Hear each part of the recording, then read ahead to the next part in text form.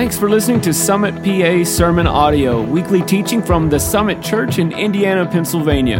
SummitPA.church, every life made different. Today, we are continuing our series in the book of Romans. And originally, the series was supposed to end in June. And I was honestly, as we were studying and going through it, I just realized, man, I want to do a little more. And so if you are ready for me to be done with this series, I'm so sorry to tell you, we're actually going to hit pause when we finish with chapter 8 here in a couple weeks. We're going to hit the pause button, and then we'll come back to chapter 9 in the fall, and we'll finish up 9 through the rest of the book of Romans this fall. Take another 7 or 8 weeks to do that. And so we're going to unpack this and work through it together because it has been good for me, but I hope it's been good for you as well. I hope it's been helpful and enlightening for you as we walk through the book of Romans. So let me jump right in. The book of Romans was written. It was a letter written to the Roman church by the Apostle Paul. And he was writing to a Roman church that was very divided. It was divided along ethnic lines between Jews and non-Jews, or Jews and Gentiles. They were both believers in Jesus, but they were divided among ethnic lines and also among preferences for worship style. The Jewish believers felt like they wanted to adhere to Jewish principles and customs that they were familiar with and they knew. And the Gentile believers didn't want to have to observe all the Jewish rituals and laws in order to be Christians. And so there's this conflict in the church and there was problems. And so Paul was writing to try to help tamp down the issues in the church to bring unity to the body so that they could become who God wanted them to be. And so that's ultimately why Paul wrote this letter. Now, the theme, as we've talked about for the book of Romans that you've heard multiple times, and you're going to hear several more times, is that God judges sin but manifests mercy through Jesus. So God is righteous and holy. He has to judge sin, but he's also merciful and gracious, and he provides a way for us to experience the mercy of God through Jesus Christ. And that's what we see over and over and over. So what we see, and really one of the reasons why we decided to divide this up like we are between the spring, summer, and then fall is because in chapters 1 through 8, it's kind of divided up among this thought. So in chapters 1 through 3, or maybe 4 even, you could say that we're discussing God's righteousness. And for the purposes of our conversations, we've defined righteousness as the idea that God always does what is right, and he is faithful to keep his promise. So he always does what is right, and he's faithful to keep his promise. And again, I want to reiterate this. I want to cement this in your memory, that we can remember this on our worst days, that God always does what is right. Even when I don't feel it, God always does what is right, that we can trust him. He's righteous. He's trustworthy. So chapters 1 through 3, 4 kind of talk about the righteousness of God and what the implications are for us as people who are not righteous, that we are sinners, that we need a savior, and how Jesus was sent on our behalf to pay our ransom for us. We see in chapter 4, he's talking about Abraham and the faith of Abraham. And so what we see is this transition where he talks about the righteousness of God, and then he starts talking about how the righteousness of God paves the way for us to have new life. And not just new life in heaven, but a new way of living, that our lives can look different because of what Jesus has done. And what he's trying to help them see, and remember, he's writing to Christians. So he's writing to Christians saying, you should look different than the world looks. You should act different than the world acts. There should be a marked difference between the way we love and the way the world loves, the way we are generous and the way the world is generous. There should be a drastic difference. And what God has done is he's made a way for us to live differently. And that's what he's doing. That's what he does. So last week, we finished up in part of chapter 6 with this idea that we are dead to sin and sin is dead to us. This idea that if you quit your job tomorrow morning and Tuesday your boss called and said, hey, I need you to come back in, you would say, I'm not coming back to work. I quit my job. Essentially what you'd say is, I am dead to that job and that job is dead to me, right? I ain't coming back no more. That's the deal. I'm not doing any more work. I am done, right? And this is the idea we have with sin as well, that we make this proclamation. We just say, hey, sin is dead to me and I am dead to sin. It has no part in me and I have no part in it anymore. I'm done with that. So we'll pick it up today in Romans chapter 6, verse 12, and this is where we'll begin. Paul says this, do not let sin control the way you live. Do not give in to sinful desires.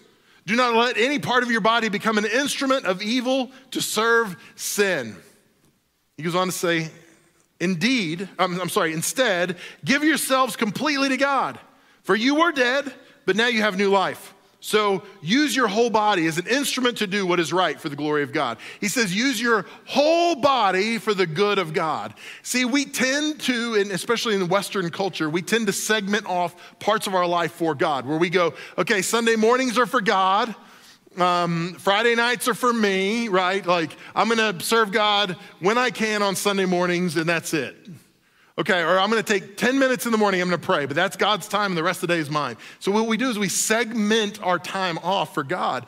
And what Paul is saying is our whole life should bring glory to God. Everything we are, there's nothing that we reserve or we hold back for ourselves, that it is all God's.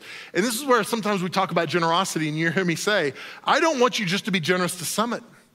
Because generosity is not just about your finances. Generosity is our whole life. Generosity is, hey, how quickly will you forgive someone when they've wronged you? Because that's an act of generosity. I'm extending grace when maybe you don't deserve grace, right? I'm extending mercy when I don't feel like extending mercy. That's an act of generosity. Because there's lots of people who will give money willingly, but they're stingy when it comes to grace or forgiveness. They'll hold on to their bitterness for years because they can't extend grace to someone else. So generosity is not just about our finances, it's about our whole life. And what Paul is saying is, hey, our whole life should bring glory to God, that it's not just about one thing we do, it's not just about church attendance, it's about our whole lives saying everything I am is dedicated to everything God is, that I am God's. My whole life is God's. My relationships, my kids, my work, my free time, my finances, my possessions, everything I have is God's. And everything I have is intended to bring him glory. He goes on to say this in verse 14, sin is no longer your master, for you no longer live under the requirements of the law. Instead, you live under the freedom of God's grace. So he's starting to delineate here between the law and grace. And we're gonna see this delineation several times throughout today, where he talks about flesh and the spirit, where he talks about the law of being slaves to the law and being slave to grace. Like, we see this delineation. He's trying to help Jewish and Gentile believers understand the need we have for God's mercy and God's grace. He goes on to say in verse 15, well then, since God's grace has set us free from the law, does that mean we can go on sinning? Of course not. Don't you realize that you become a slave to whatever you choose to obey? And you can be a slave to sin, which leads to death, or you can choose to obey God, which leads to righteous living. Thank God, once you were slaves of sin, but now you wholeheartedly obey this teaching we have given you.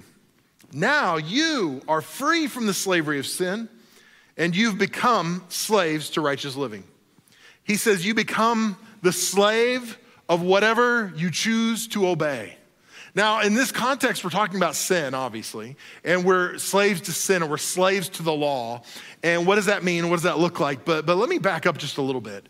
I believe that this statement is true. You become a slave to whatever it is you obey.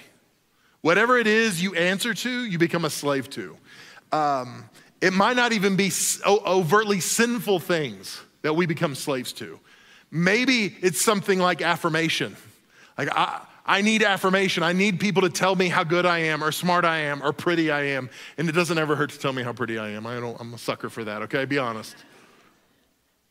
But that's why social media is so damaging, because we become slaves to affirmation. I'm gonna post this picture, and if I don't get enough likes, like there's something wrong with me, and we have an existential crisis because I don't get enough likes on a post that I post. I need the affirmation, I need people, and this is not a teenager issue either.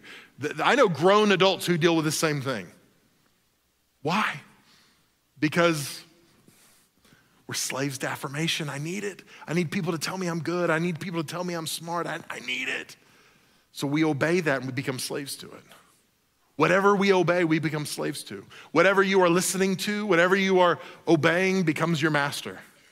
And Paul says this so acutely to us that we have to be careful what we do, because our actions are evidence of our affections. What you do will tell me what you love. He goes on to say this in verse 19. Because of the weakness of your human nature, I'm using the illustration of slavery to help you understand all this. Previously, you let yourselves be slaves to impurity and lawlessness, which led ever deeper into sin. Now you must give yourselves to be slaves to righteous living so that you can become holy. So let me explain the context of slavery in the first century church. In the first century Roman Empire, slavery looked different than it did in the American South. When we think of slavery in the American context, it looked very different in the Roman culture. In the Roman culture, slaves were typically indentured servants. So what happened is, if you had a debt that you couldn't pay, you would become a servant for someone.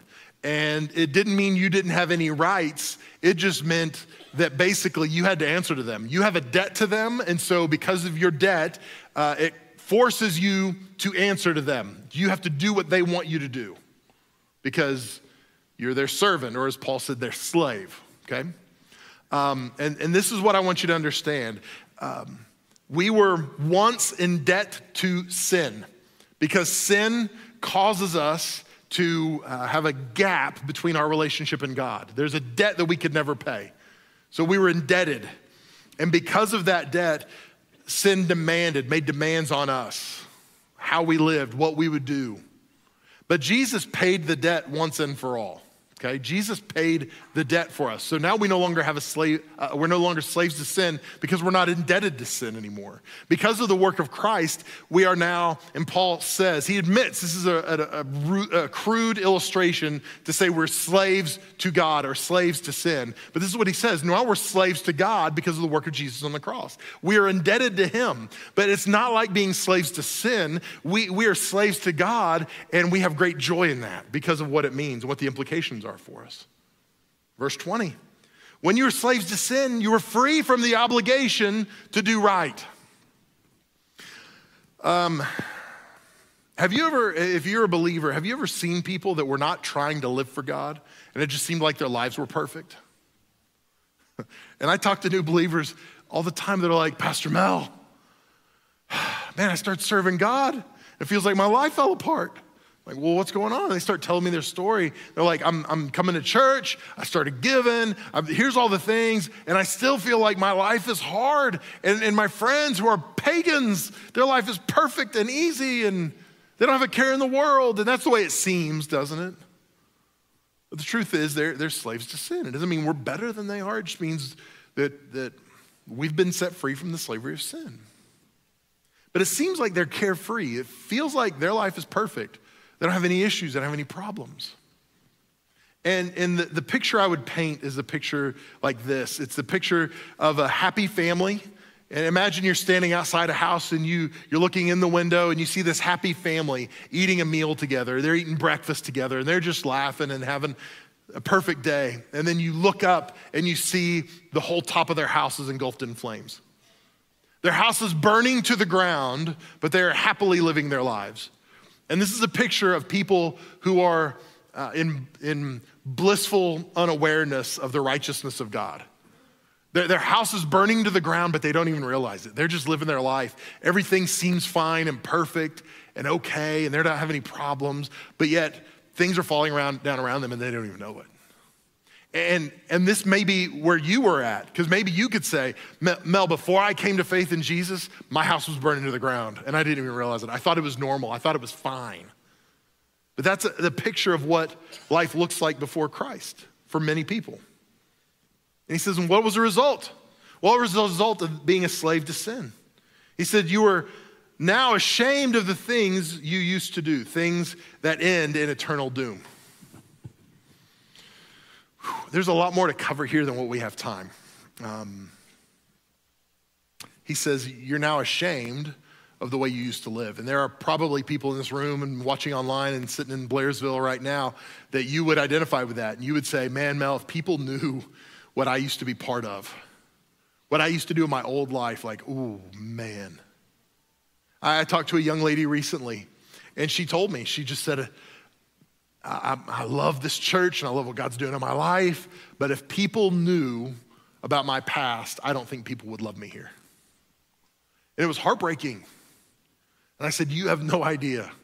You have no idea how people would care for you and love you in spite of what you've been through, in spite of what you've done, in spite of what's been done to you. You will be loved here, I promise. I just try to reassure her. But we all feel that way. If people knew, man, I gotta keep this secret. I've gotta keep this hidden. Because I wouldn't be loved if they knew the real me. And that's shame. Shame is about who we are. Shame latches onto us and it will not let go many times. Shame always drives us away from God, and conviction from the Holy Spirit always draws us to God. That's the biggest difference. That's how you can identify if something is shame or it's conviction, because conviction will bring us back to God. Shame will drive us from him. I'll give you an example. Back in the book of Genesis chapter 2. We get to the end of Genesis 2. God has created everything. He's created man, he's created woman. And we get to the end of Genesis 2 and it says that the man and woman were naked and unashamed. Now this is literal, but it's metaphorical as well. It was literal and they were physically naked. They were unclothed with each other, but they were also emotionally, spiritually, relationally naked. There was nothing hidden between them. They knew each other 100% and they loved each other 100%. There was no shame. And then when we get into chapter 3, in chapter 3, sin enters into the world. Adam and Eve rebel against God. They do what God asked them and told them not to do. They did it anyway. And it says when they did, they ate of the fruit of the knowledge of the tree of the knowledge of good and evil. They eat of the fruit that they were not supposed to. And it says immediately their eyes were opened. They recognized their nakedness and they were ashamed. So what's the difference? The difference is sin. See, God created a world where there was no shame. There was no shame in creation. Sin broke creation and ushered shame into the world. If you are living your life and you call yourself a believer and you're living your life with shame, stop. God never intended you to have that. He never intended you for to carry that. Shame is not of God, it's of the enemy. It is not a tool that God uses to bring you into right relationship. Now, some of us were raised in ways that maybe your parents would shame you into good behavior. That's not what our Heavenly Father does. He never shames you into good behavior. He will convict you because shame drives you from God. Conviction draws us to God. Adam and Eve, when they sinned, they realized their nakedness. They covered themselves and they went and hid. That's a good idea, right? Well, I'm going to hide from God. They went and hid. Why? Because sin. It drove them from him.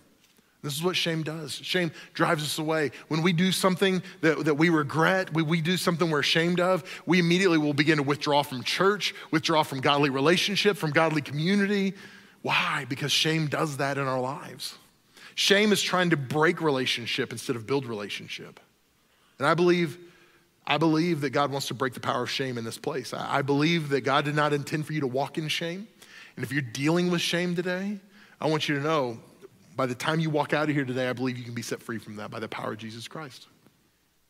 So please do not leave here the same way you walked in.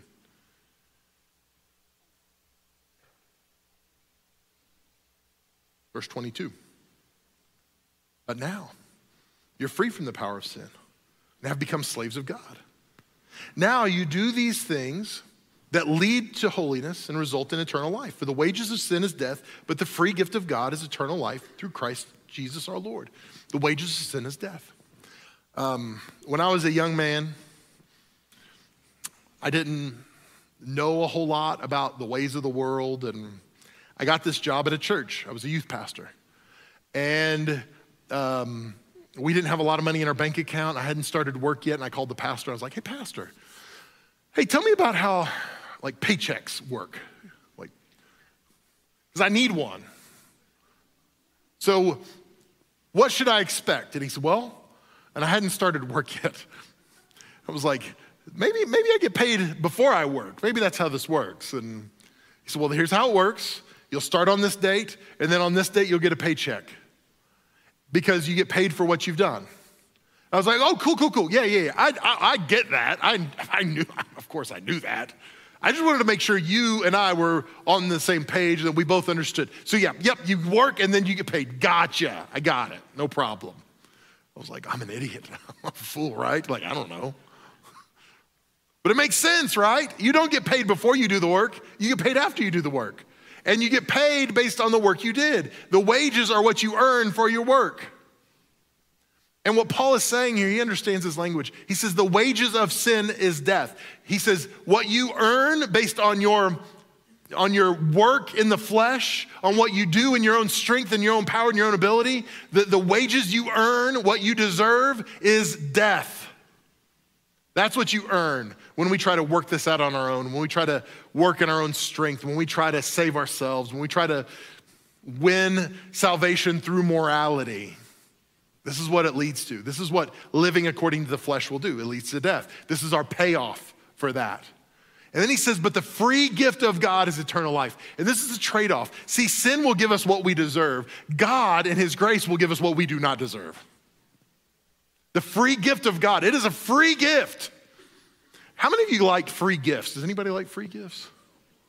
See, not enough of you raised your hand. If more of you had raised your hand, I had something for all of you, but I'm sorry.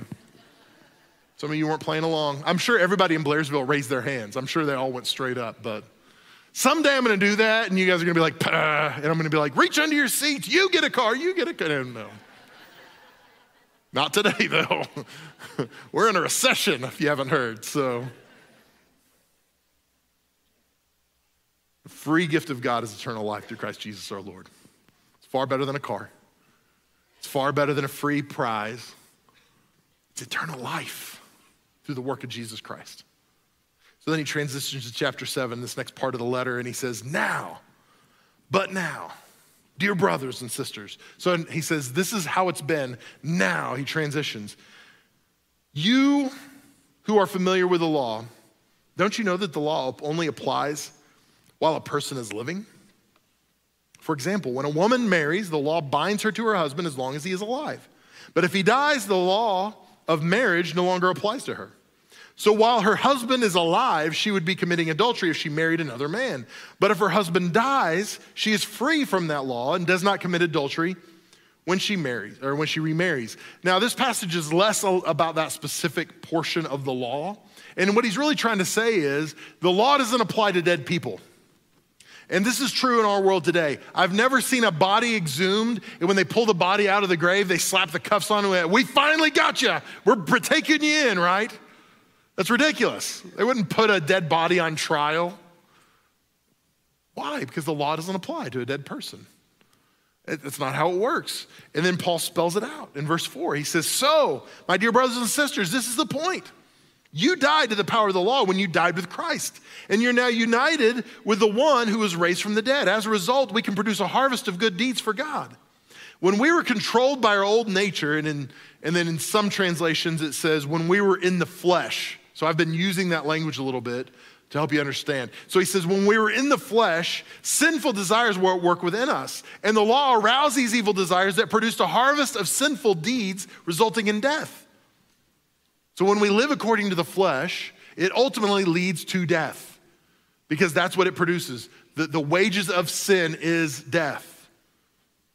But now we have been released from the law of the flesh, for we died to it and are no longer captives to its power. Now we can serve God, not in the old way of obeying the letter of the law, but in a new way of living in the Spirit. So again, he's painting this picture with parallel tracks. He's talking about the flesh and the spirit. He's talking about the law and the grace. And here he's doing the same thing. He's saying, hey, we're not just obeying the letter of the law according to the Torah in the Old Testament. Like, that's not what this is all about. But now there's a new law, this law of grace that we have. It's a way to encounter God and walk with God in the Spirit. So he's saying there is the law and the Spirit. There's the flesh and the Spirit. And he says in verse 7, well then, am I suggesting that the law of God is sinful? Of course not. In fact, it was the law that showed me my sin. I would have never known that coveting is wrong if the law had not said, you must not covet.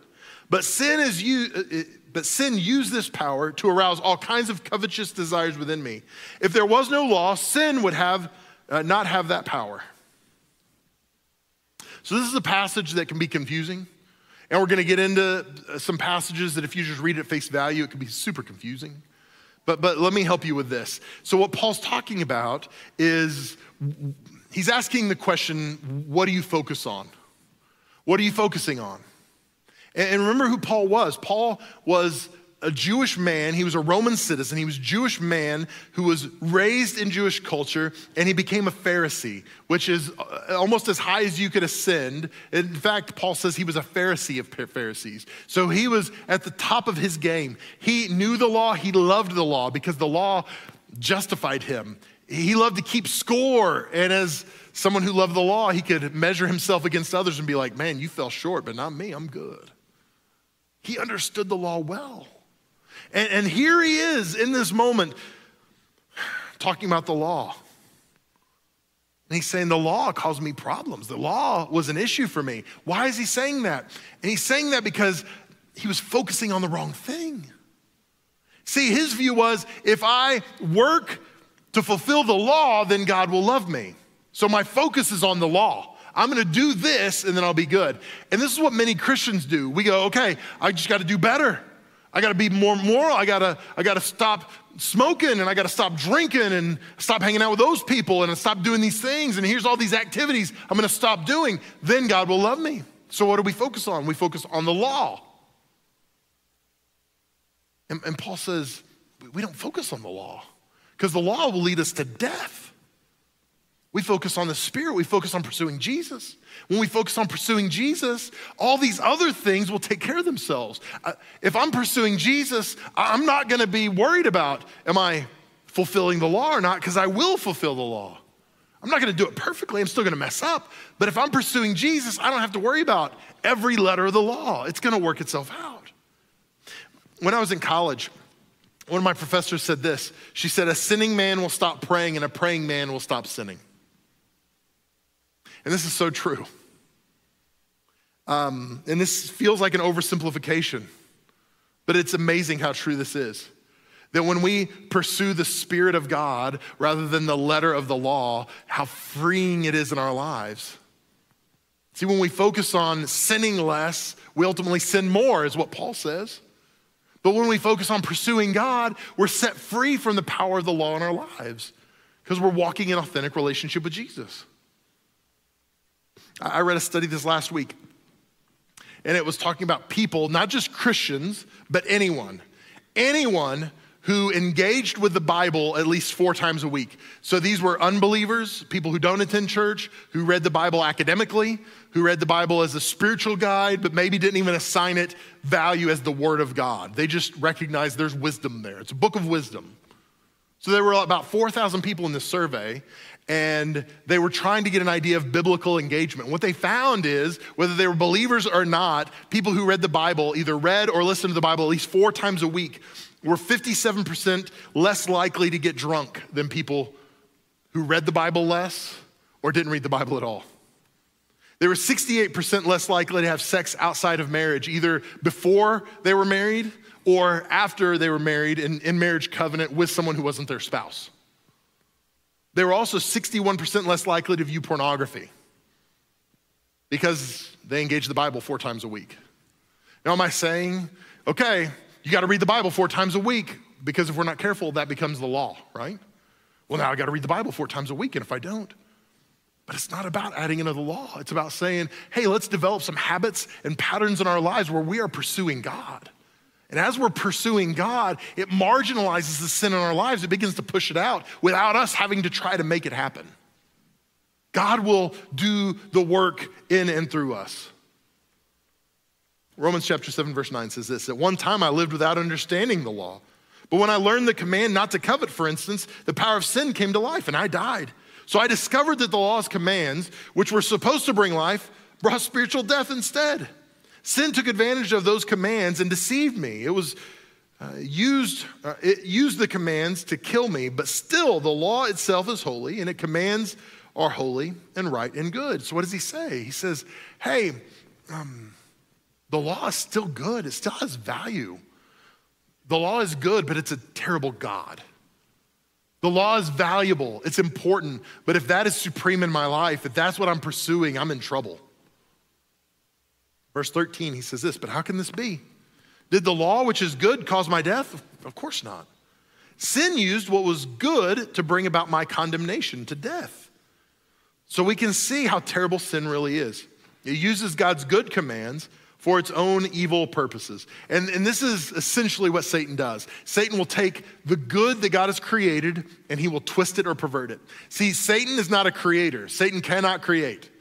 Satan is, the name of his game is perversion. He will twist and mutilate and shift everything God does and turn it into something God never intended it to be.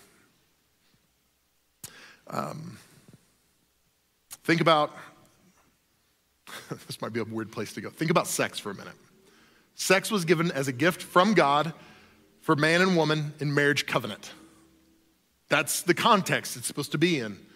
If we're in covenant relationship together, the covenant of marriage, that is the context for sexual relation between a man and a woman. But our culture today says, sex is really for anybody. If you care about them, even if you don't care about them, it doesn't matter. It's your body, you do whatever you want. But what studies have shown, what we see over and over and over again, is that promiscuous sex leads to less sexual intimacy later in life. That what you're actually after, you miss because you go from partner to partner to partner, because the world has said this is what you do. What's happened? Well, Satan shifted. He twisted what was good. It is common in our world, and I want you to hear my heart. If you are living with someone who's not your spouse, there's no condemnation. I don't want you to leave here mad or angry, but I want you to know this. That is not God's best for you. Studies show that about 70% of Americans live together before they get married. And the people that live together before they get married have much higher rates of divorce. Because people will say things like, well, how do you know if we're compatible if we don't live together?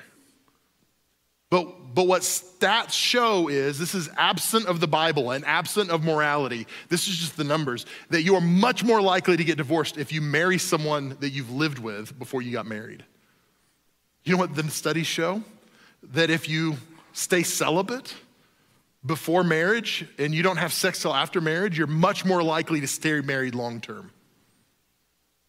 That's not a biblical thing, that's a biblical principle.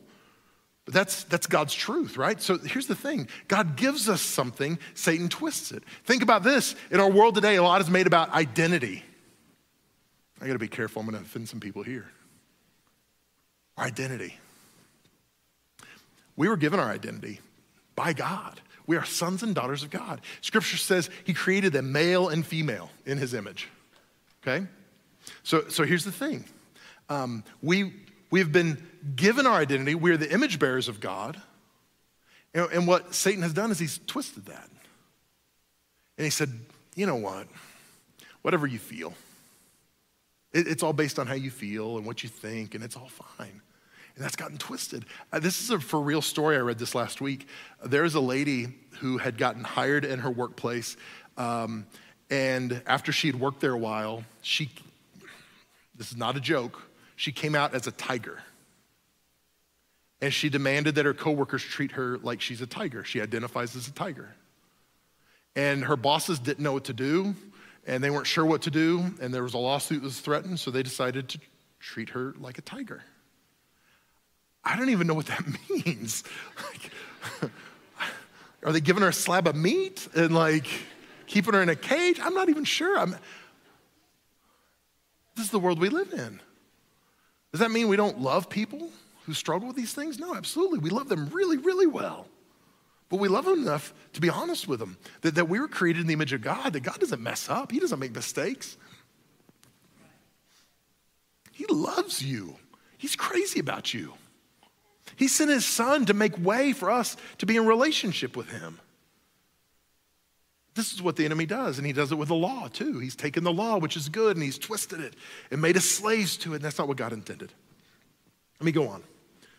Paul says this, the trouble's not with the law, for the spiritual and good. The trouble is with me, for I am all too human, a slave to sin. I don't really understand myself, and I bet you will relate to this. He says, I don't really understand myself, for I want to do what's right, but I don't do it. Instead, I do what I hate. But if I know that what I'm doing is wrong, this shows that I agree that the law is good. So I'm not the one doing wrong, it's sin living in me that does it. Now this sounds like an excuse for us to go, oh no, the devil made me do it. No, I'm not a sinner, it's just sin in me that did that. I'm good. It's the sin that's bad. And that's not really what Paul's getting at.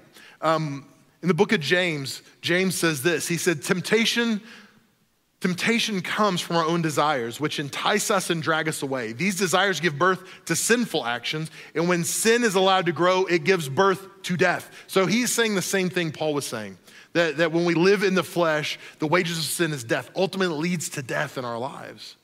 But he says this, temptation comes from our own desires, which entice us and drag us away.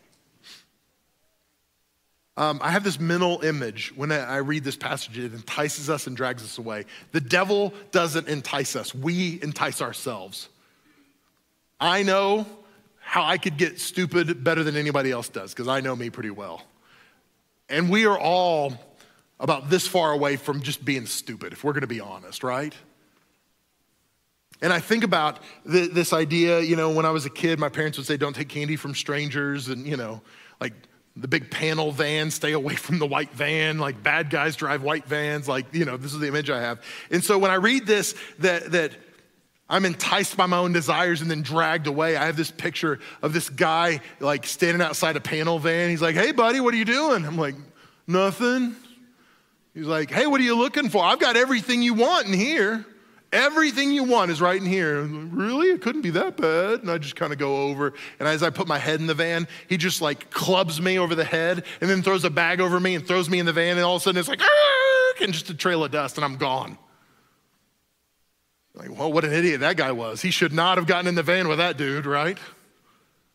That would just been me being stupid. And let's be honest, we can all be stupid. We don't need Satan's help to be stupid. And some of you are offended because I've said stupid way more than you're comfortable with in this message already. But the reality is, this is what happens in our lives. It's our own sinful desires that drag us away.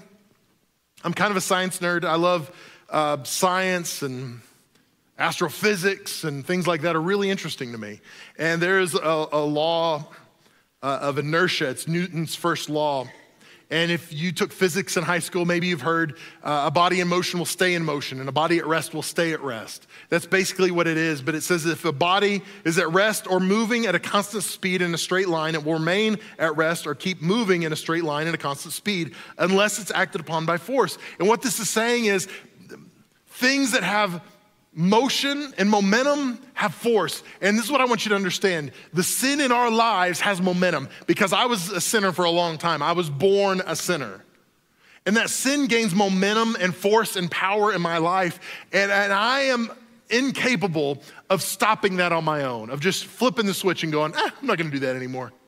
I'm not going to think that way anymore. I'm not going to value people or things that way anymore. I'm just not going to do it. And some of you understand what we're about to get into, that Paul is saying this sin has momentum, the sin has force, and I can't stop it on my own. He says, I don't know why I do what I do. I don't want to do it, but I do it anyway. And what he's talking about is this force of sin, this momentum that sin has in our lives to move us to places we don't want to go. This is what he says in verse 18. And I know that nothing good lives in me. That is in my sinful nature. I want to do what's right, but I can't. Some of us relate to that. It's because the power of sin in our lives, this momentum is taking us forward. He said, I want to do what is good, but I don't.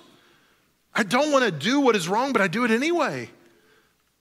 But if I do what I don't want to do, I'm not really the one doing wrong. It's sin living in me that does it. And what he's talking about is there are these two people taking residence in us. There's a spirit man and a flesh man, if I can say it that way. They reside in each of us. He goes on to say this, I've discovered this principle of life, that when I want to do what is right, I inevitably do what is wrong.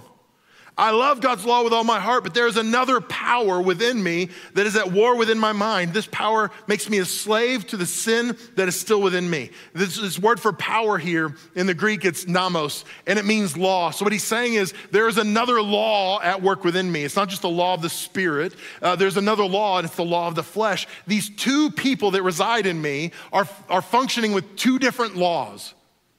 And my flesh is a slave to the law of the flesh. And my spirit is a slave to God. And these spirits are at work. They're at war within each other. In fact, the word he uses there at war It means besieged. So what it basically means is the spirit is besieged by the sinful fleshly nature all around.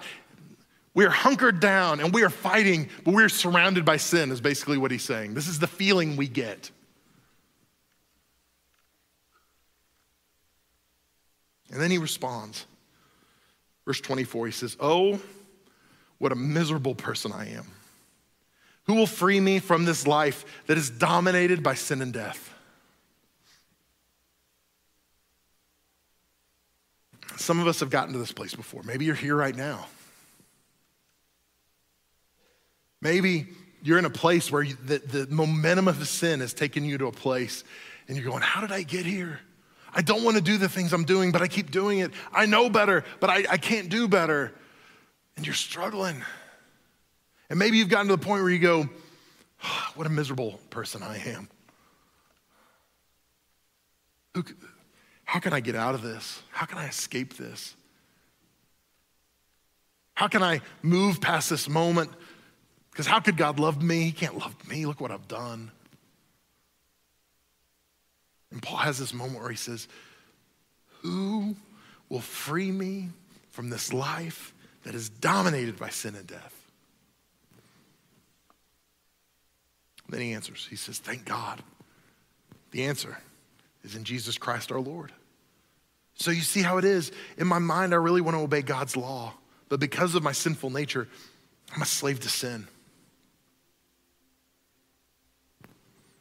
He said, if I live according to the flesh, I'm going to keep doing things that lead to death.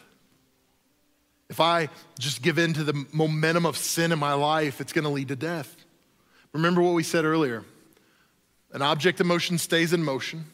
An object at rest stays at rest unless force is exhibited, unless force is presented.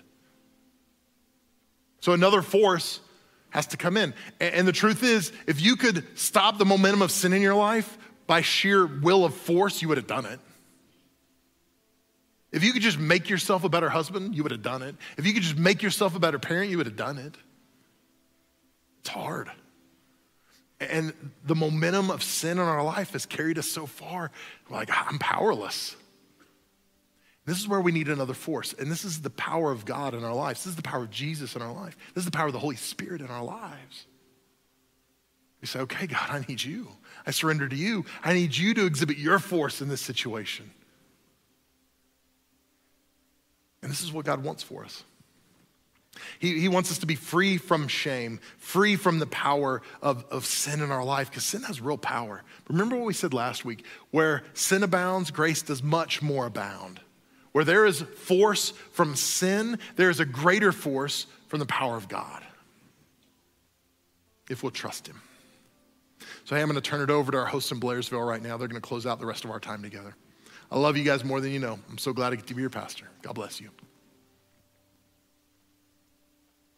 So maybe you're that person today that you recognize, Mel, I've been doing a good job coming to church.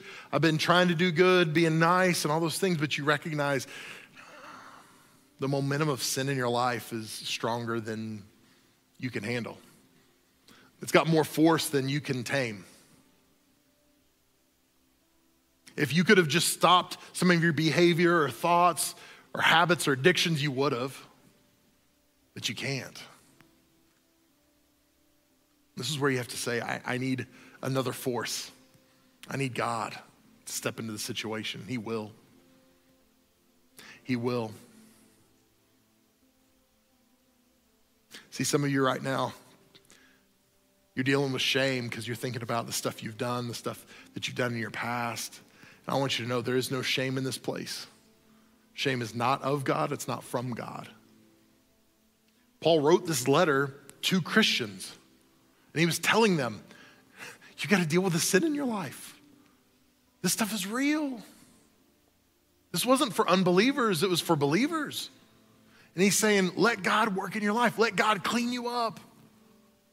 And he wasn't bringing condemnation. He was doing it with a heart of love to bring unity to the body, to help people get to where they needed to be. And I want to say that with the same heart that I don't have any condemnation for you. I'm not trying to guilt you or shame you into better behavior. I want to solve a problem.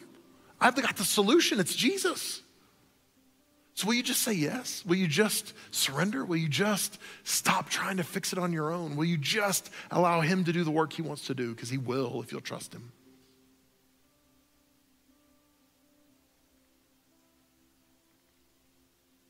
Yeah. Let's pray together.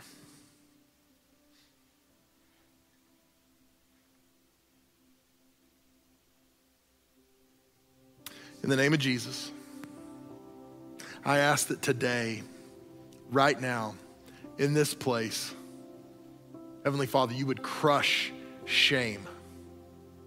That shame that people have carried with them, maybe for years because of things they've done, things that have been done to them, things they've been a part of. God, I pray that that shame that they've even drug into this place today would be broken off them and crushed forever. That it would never be gone back to, it would never be picked up again. It would be forgotten and walked away from. It would be abandoned in this place. God, I thank you that you're not a God of shame. It didn't come from you, and you don't use it for us. That's a tool of the enemy. So God, I pray that you would break his power to heap shame on your children. I pray right now that you would break the force of sin in our lives. You see people in this place that have the same sentiment that Paul had. I don't want to do what I'm doing, but I can't stop. I don't know how to live better. I can't do it. God, I pray that you'd have mercy on them. Come alongside them today. Empower them by your Holy Spirit to live a life that is not dominated by sin. I thank you that we're not slaves to sin. We're slaves to God. So Lord, help us see we're no longer indebted to sin. We're indebted to you. So Lord, I pray that we would set aside relationships and friendships and values and perceptions and habits and addictions. I pray that by the power of your Spirit, we would walk out of these things. And I pray as we do, God, it's gonna change us. It's gonna change our families. God, you're gonna be glorified. So God, I pray freedom in this place in the name of Jesus. Now, with no one looking around, with your head bowed and your eyes closed, if you would say to me, Mel, today, what you described is me. That's what I'm dealing with. That's what I'm going through. Maybe you're here and you feel so much condemnation and so much shame that shame would say, don't you dare raise your hand. Don't you dare go forward for prayer in a minute, because you don't want them to know what you're really doing, what you're really going through, what you've really done. But I'm pleading with you as your pastor. Don't let shame keep you from freedom. So if you're here today and you say, Mel, that's me. I'm struggling with sin. I'm struggling with the weight of sin and the force of sin, and I can't stop it. I need God's help. I need the Holy Spirit to empower me. If that's you, I'm not gonna embarrass you or shame you. I just wanna pray with you. If you wanna be included in that prayer, put your hand up real high where I can see it. Yeah, thank you, yeah. Several hands, 4, 5, 6 hands on my right, several hands on my left. Thank you so much. Yeah, thank you. Yeah, thank you on my left. Thank you, ma'am.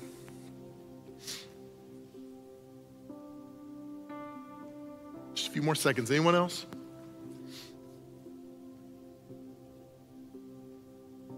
Yeah, thank you. I see you up in the balcony. We're gonna pray together. And I want every person in this place, I want you to pray this prayer out loud, pray this prayer boldly. I want you to pray it from your heart. You're gonna repeat the words I pray, but I want you to pray them from your soul, from your heart to God. So pray this with me. Heavenly Father, thank you for loving me so much that you sent Jesus, your only Son, to pay the price for my sins on the cross. From now on, I choose to serve you. I'm walking away from the power of sin, and from this moment forward, I'm a son or daughter of God. Have your way with my life and use me for your glory. In Jesus' name, amen. Amen. Listen, if you prayed that and you meant it, whether you raised your hand or not, Scripture says you're a new creation. The old is gone, the new has come. This is an introduction. You just met Jesus. And we want to help you get to know him better. We want to help you know who he is and what he wants for your life. And the simplest thing for you to do would be to let us know by taking the card in the seat back in front of you. Take it to our info center when we finish in a moment and give it to them. They're going to give you a Bible, and they're going to take some information from you, and they're going to get in contact with you in the next few days. If you'd prefer to do that electronically, or if you're watching online, you can simply text Summit PA to the number 94,000. Let us know about your decision. We're going to respond back to you. We're going to help you take the next step in your faith journey. And again, we're going to get in contact with you in the next couple of days to help you begin to grow in your faith and allow God to break the power of sin in your life, because that's ultimately what this is about. So thank you so much for the decisions you made today. I'm proud of you. Here's what's going to happen now. Pastor Todd's going to lead us in one final song. We're going to sing this last song together. And as we're singing the song, I would encourage you, let's worship God. Let's meditate on what God's spoken to us today. Maybe God has spoken something very specifically to you. Ask God, how would you have me live this out? What would you have me do? What would you have me change? Invite the Holy Spirit. Holy Spirit, make the changes in me that you want to make. And I promise he will. And while we're singing, our prayer team and some of our staff are going to be here at the front of this room, and we'd be honored to pray with you about whatever your needs may be. So I really want to encourage you, though, if you've got a need, please don't leave here without letting us pray for you. And especially if you're here today and you're dealing with the power of shame in your life, if you're struggling with the weight and the momentum of sin in your life, let us pray with you before you go. There's no condemnation. There's no shame in the name of Jesus. That's why we're here, is to pray with you. So stand to your feet all over the room. We're going to worship together one more time before we're dismissed. Guys, I tell you often, I hope you know it. I mean it sincerely. I love you more than you know, and I am so honored that I get to be your pastor. God bless you guys, and have a wonderful week.